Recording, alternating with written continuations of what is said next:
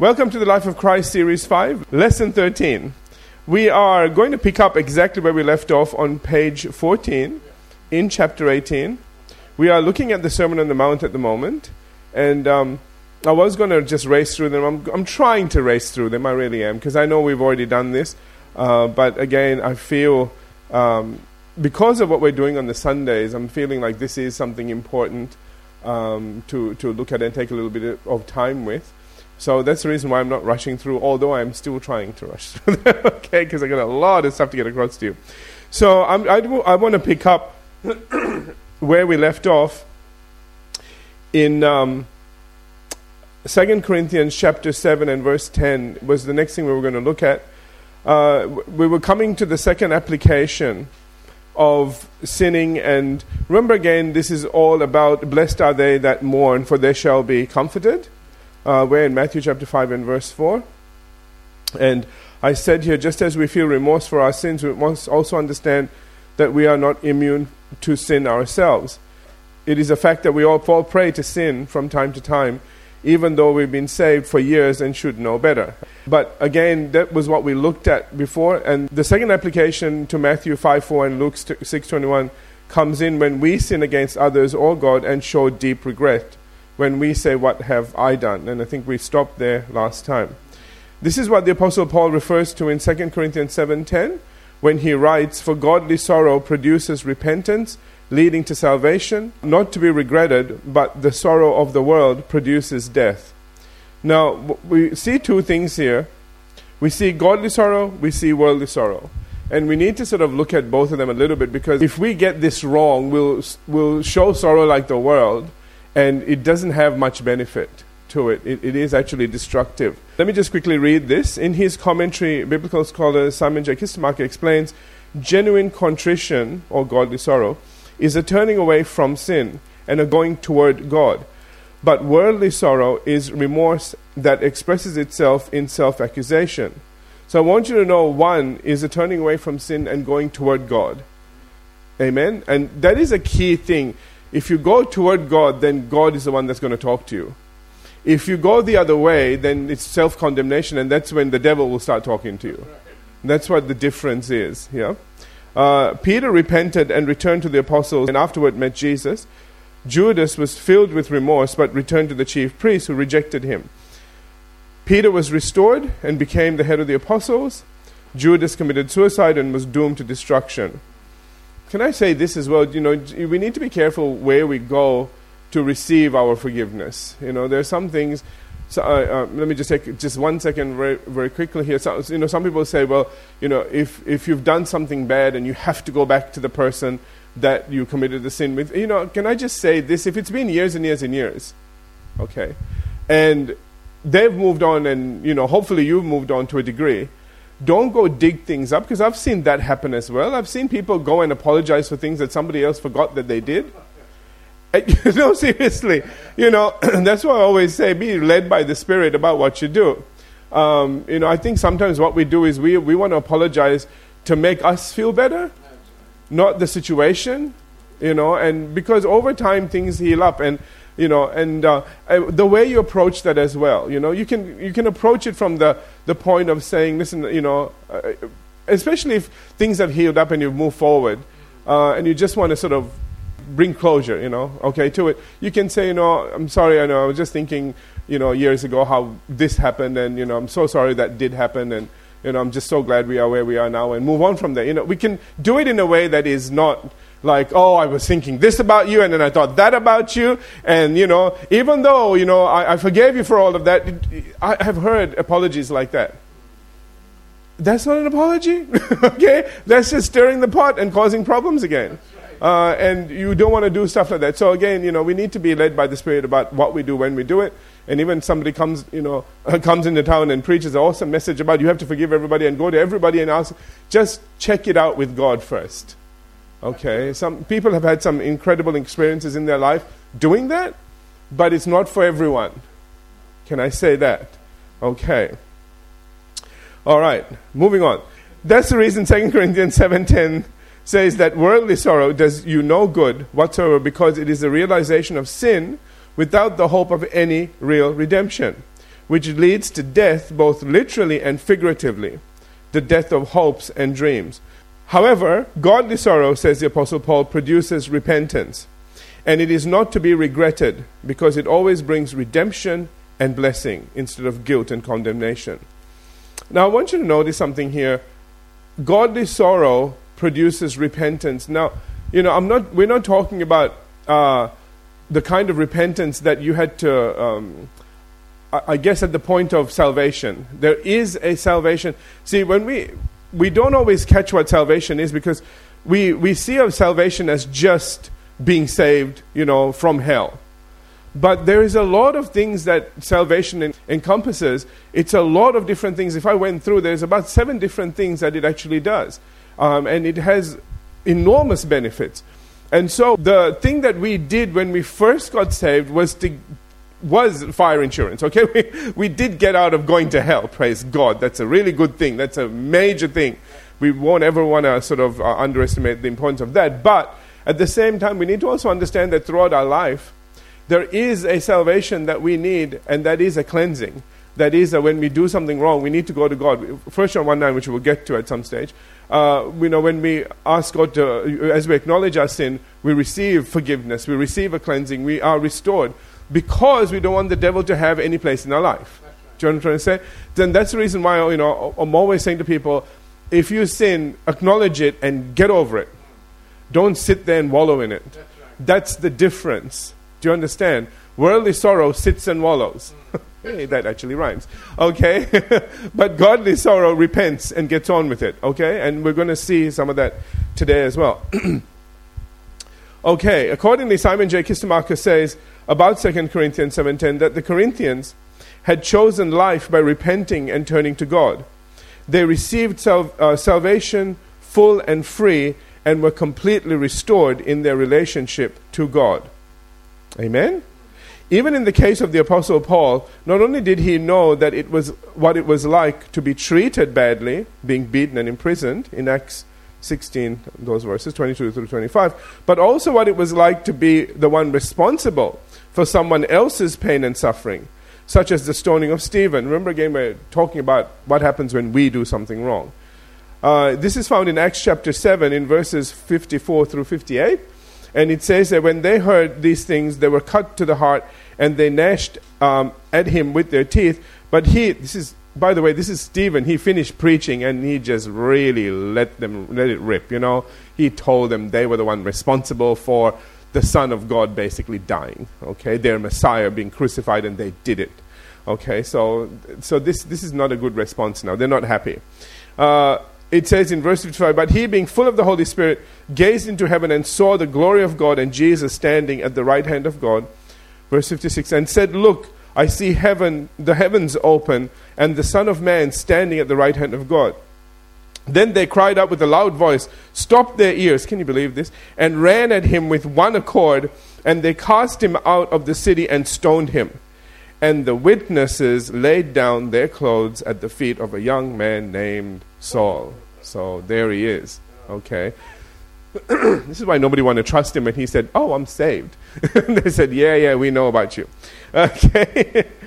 All right. So this was the way that they indicated that it was he who was behind the stoning of Stephen. And why it goes on to say in Acts chapter 9, verses 3 through 5, as he journeyed, he came near Damascus, and suddenly a light shone around him from heaven. Then he fell to the ground and heard a voice saying to him, Saul, Saul, why are you persecuting me? And he said, who are you, Lord? Then the Lord said, I'm Jesus, whom you are persecuting. Now, once again, I want you to notice something of real significance here, that every time that you are persecuted, Jesus is being persecuted. Don't ever go to him and say, Lord, you don't know what I'm going through. Okay? He just went through it. Hello. Amen? All right. And I want you to also notice something very interesting here. We know, following this experience and his extraordinary conversion, the Apostle Paul must have realized what he had done and felt deep regret over it, especially for the wrongful murder of Stephen. And it was a murder, by the way, because he was innocent. Amen? And why he says to Timothy in 1 Timothy 1:15, this is the faithful saying and worthy of all acceptance, that Jesus Christ came into the world to save sinners, of whom I am chief. See, I think that is a real key thing, because he was in a position where he could understand. He wasn't saying, well, I don't know what you're talking about, okay? I've never done anything wrong in my life. Notice that he looks at himself as a person that did something so bad that he calls himself the chief of all sinners. And I think that is a real key for the person that is going to then write in Philippians 3:13, and why he writes, I do not count myself to have apprehended, but one thing I do, forgetting those things which are behind. See, we need to understand that the things that he's forgetting are not just all his accomplishments, because he does talk about that as well, all right, at one point in time, because people are sort of, in fact, it's in Philippians, he talks about it, when they were sort of saying, oh, I'm this and I'm that, he said, well, I can do much better, okay? Good as you think you are, I'm so much better in that respect. But at the same time, I want you to also remember that this is what he did. He actually murdered someone, and so, you're carrying around all of this. And see, that's something else that will add, the more you say you are all that, can I put that in quotes, okay? The worse it is when you fall. The worse it is when you do something bad. Just like Peter, who said to Jesus, after he said, you're all going to betray me, he said, I know all of them will betray you. I won't betray you. And so that's what made his sin worse. When he betrayed Jesus, and remembered that what Jesus had said, when the cock crows, you would have denied me 3 times. It was so painful because of what Peter had said. Because he went and shut his mouth off. Had he said, we're all, Lord, we all have problems, and, okay, I may not, and I'm sorry in advance if I do. That would have gone so much better for him, rather than saying, well, I know what they're like, but I won't do that. You know what I'm trying to say? So again, we need to be careful. These are lessons to learn, and we need to be careful how we approach situations. Amen? Don't make things worse for yourself. And that's what the devil does. That's the pride card. He always plays it. Don't get caught up in it. Amen? I've said here, this was something that the Apostle Paul had to live with, and had to be careful not to let it get in the way of what he had been called to do by God. And that's why he said in Philippians chapter 3, verses 13 through and 14, that I do not count myself to have apprehended, but one thing I do, forgetting those things which are behind, and reaching forward to those things which are ahead. It is something that we need to learn to do, is 2 things. It's not just forgetting our past, so to speak, okay, and the things that are holding us back, but also learning how to push forward. A lot of people are just trying to get over their past without pushing forward. And can I say this? That's a bad thing, because you tend to look back. As long as you have something to look forward to, then you'll be more willing to leave things behind. But if there's nothing to look forward to, no matter how much you try, you'll keep going back, because there's nothing to look forward to. When you're not looking forward, guess what happens? You start to look back. You need to look somewhere. Amen? And he says, I press toward the goal for the prize of the upward call of God in Christ Jesus. Notice the press means he has to make a real effort. Amen? And I want you to also understand something here very quickly, is that, some people say, well, if I decide to do godly things, then everything will work out. Not on this planet, okay? Because we are living in a fallen world. And yes, that should be what happens. It should be. And God, I wish it was. That when you said, all right, I'm going to do stuff for God, and everything just works out. Okay? I mean, that would be awesome, wouldn't it? But not here, all right? This planet, God messed up. And when you say something like that, you're making a declaration of war almost. But understand there's more with us than against us. And we need to understand that we need to press. We can't just sit back and go, well, I said I was going to do this. Now, you think that God would get on my side and he'd help me get it all done and everything would be roses and fairy tales and everything. No. That's why the Apostle Paul said, listen, once you decide to do the right thing, put on armor. Okay? Because you're in for it. But you will win. But you're in for a fight. And you need to be ready to fight. Amen. Okay. Let's continue. In the case of King David, following his adulterous affair with Bathsheba and the indirect murder of her husband Uriah, do you all remember what he did? Yeah, he sent his death orders in his own hands, man, back to the front lines. And he actually goes a step further in his regret and acknowledgement of sin, and actually says in Psalm 51 and verse 4, he says, against you, talking about God, you only have I sinned and done this evil in your sight, that you may be found just when you speak and blameless when you judge. One of the things, now remember again, this is after the loss of his child and a whole lot of stuff that happened. You know, a lot of people say, well, God is testing and trying me. No, check and see, you might have done something. Because whatever you sow, you reap. Do you understand what I'm trying to say? So you go do something wrong, and there's going to come some kind of fruit from that. You know, that's why I always, say to people, if you did something bad, come to me, we'll pray for a crop failure. Okay? Some things we don't want bearing fruit. Amen. Amen? Okay, and one of the things I think that is really key here is that David understood that his sin at the end of the day was against God alone. I think that is a real key thing. The reason is this: regardless of how much you hurt people, you need to understand that there is a judge that sits over all of this. That's what 1 John chapter 2 and verse 1 talks about, that we have an advocate. We have a defense counsel, Jesus Christ, thank God, because there is a judge. Amen? And so we need to understand that we need to ask Him for forgiveness first and foremost. Whenever we sin, that's again the reason why. Right at the point of sin, you just need to be able to, you need to know to go to God and say, God, forgive me. No matter who else you hurt, that's the first thing you do. Then go from there. Amen? And I think one of the things that David understood was that his primary sin was against God. Why he says, basically says, only you have, he sinned against he sinned against the whole nation by what he did. Okay, a lot of bad things started happening in his family and so on, which I don't have time to go into. But the thing was that it all began with God needing to forgive him. It all needed to start there, and then everything else. So once God forgives you, then God will get involved in your circumstances, and God will start to fix them or as much as He can. Okay?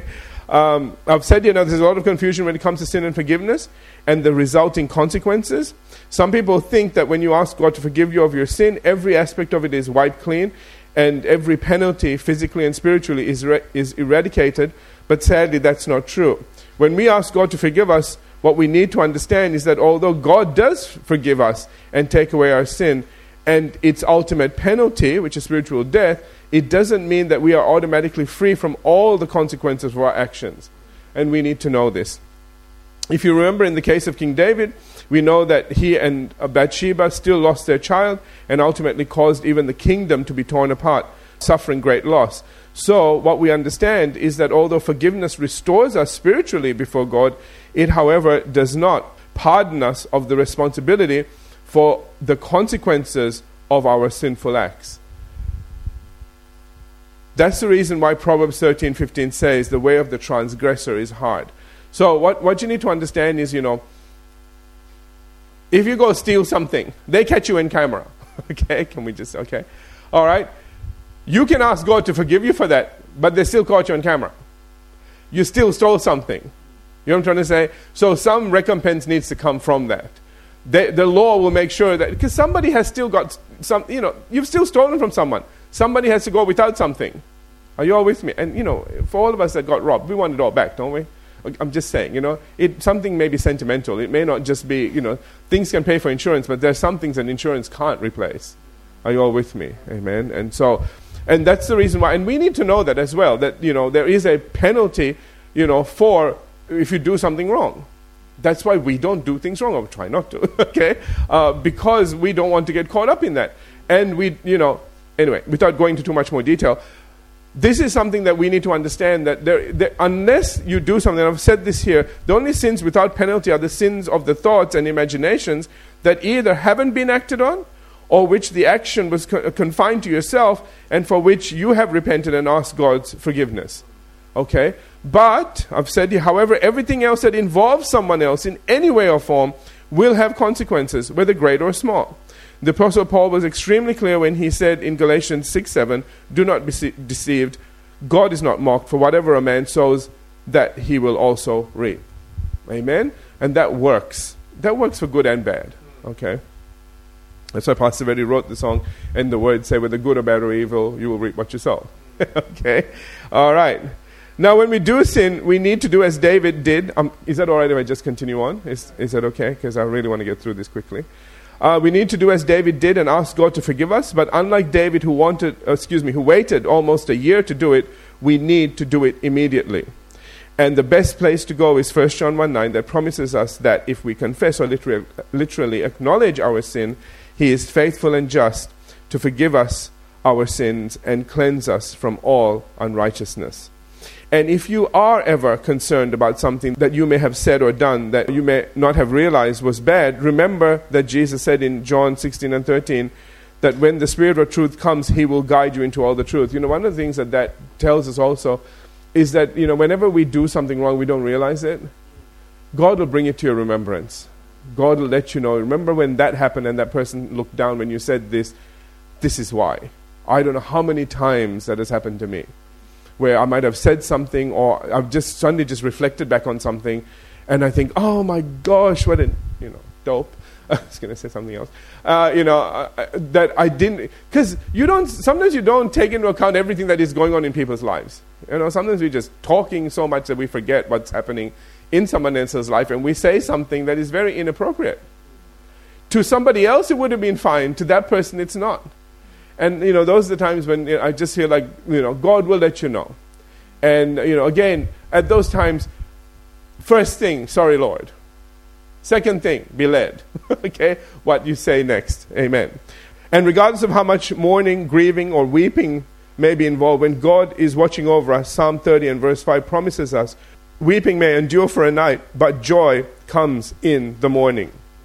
So with all this in mind, we can now better understand why Jesus said in Matthew 5:4 again, blessed are they that mourn, for they shall be comforted. And why in Luke's account, Jesus says there, blessed are you who weep now, for you shall laugh, or have joy. That's the same thing, all right? Okay, let's move on. Let's go on to the meek. I pray that you get something out of this because, once again, these are some key things in our life. These are things that we are, I think, dealing with all the time, every day. And that's why, as much as I want to rush through them, I also want to bring them, to your attention and to your remembrance as well. All right. So we come now to the third beatitude, which is unique to Matthew. Has no parallel in Luke, where Jesus says again, blessed are the meek, for they shall inherit the physical earth. Okay, when it says when they shall inherit the earth, it means the physical earth. This is a very powerful thing. We need to understand that it is the meek. And, again, I pray that you remember a lot of what was said here, but let's just go through it very quickly. All right? Remember, again, the meek are not people that are weak. These are not people that, kind of tuck their tail between their legs and walk off at every situation. That's not what meek is. Okay? That's cowardly. Okay? Meek is something totally different. You can be the most powerful person in the world, physically, mentally, spiritually, and be meek. In fact, that's probably how you got there. Because it is the meek that are willing to admit to themselves that they don't know everything, that they don't have everything, that there's always something more. They are the ones that are always looking to learn something new. They are the ones that are always looking to better themselves. This is a real key thing because we've talked about, we've gone from the first beatitude of understanding that without God we're nothing, to the second beatitude of, okay, we're not perfect, all right? There are things that, people we've hurt, and also now we're in a position that we can get hurt as well because we are becoming soft. But this softness leads to this now. This attitude and this softness leads to the place where we now become sensitive to God, and God can start to talk to us. And one of the things that God does, God doesn't condemn you. God is always looking to lift you up. God was waiting for the longest time for you to get to that place where He can say, let me show you what I had planned for you. And at that point in time, you need to be the person that says, show me, God, and not say, well, it's a great honor for you, God, to have me in your kingdom. Okay? Don't ever go that direction, which I know none of you do, but there are some people that actually do that. They really think it was, a blessing for God that they came in the kingdom. Hello, okay? Listen, man, if you came in, you better thank God, because you just changed your destiny from eternity in hell to eternity in heaven. It was going to be a very bad, long time for you. Okay, it was going to be something that was just going to be horrific. So, we get to the place now where we're sensitive to God, we have a soft heart before God, and God is now starting to talk to us. And He's going to start encouraging us and talking to us about the plans that He had for us. And that will include you learning some new things. Can I say that? You never stop being a student. Amen. We need to be people that are continually learning. And, it goes, the saying is true for this, for everything, whether it's mental, whether it's physical, spiritual, emotional, whatever you don't use, whatever you neglect in your life, in time you'll lose it. I think the short saying is, if you don't use it, you'll lose it, kind of a thing. You know what I'm trying to say? And that is a key thing. And people think that, once you finish school, that's it. You don't need to use that, you need to study anymore. You don't need to learn anything new. Don't ever get there, because what happens is your brain will start to shut down. If you don't do anything creative, if you don't do anything, new with it, it will start to shut down. And I think a lot of times that the people that are suffering today, sort of the elderly that sort of have that sort of issue, is because they're not using their minds. Now, I'm not talking about any, dimensions, things that, again, that come on you, and I'm not talking about things like that. But I know a lot of people that, they just get to the place, I say it playfully, when I do something that, I just say, oh, well, that's the old age sort of thing. But I do it playfully. Do you know why I can do it playfully? Because I'm studying all the time. Because I'm learning all the time. Because I'm growing all the time. I'm always learning something new and pushing towards what God has called us to do. That's the thing with life in God. It never stops. Okay? God doesn't say, well, congratulations, you made it to retirement age. There's no such thing. Okay, with God, as soon as you think, okay, I'm done with this, what? Can I rest now? He goes, from what? There's this now. Let's move on. And when you start to complain that you're tired, He goes, be strong in me and the power of my might. Be strong in the Lord and the power of His might. Okay. Yeah, He's that sort of a God. Praise God. And the body of Christ should be the most active bunch of people on the planet. Because God never stops leading and guiding. Amen? Amen. Okay, let's conclude here. You all know what's coming, right? Let's conclude for the moment, and we'll come back and pick this up in the next session. Have a break.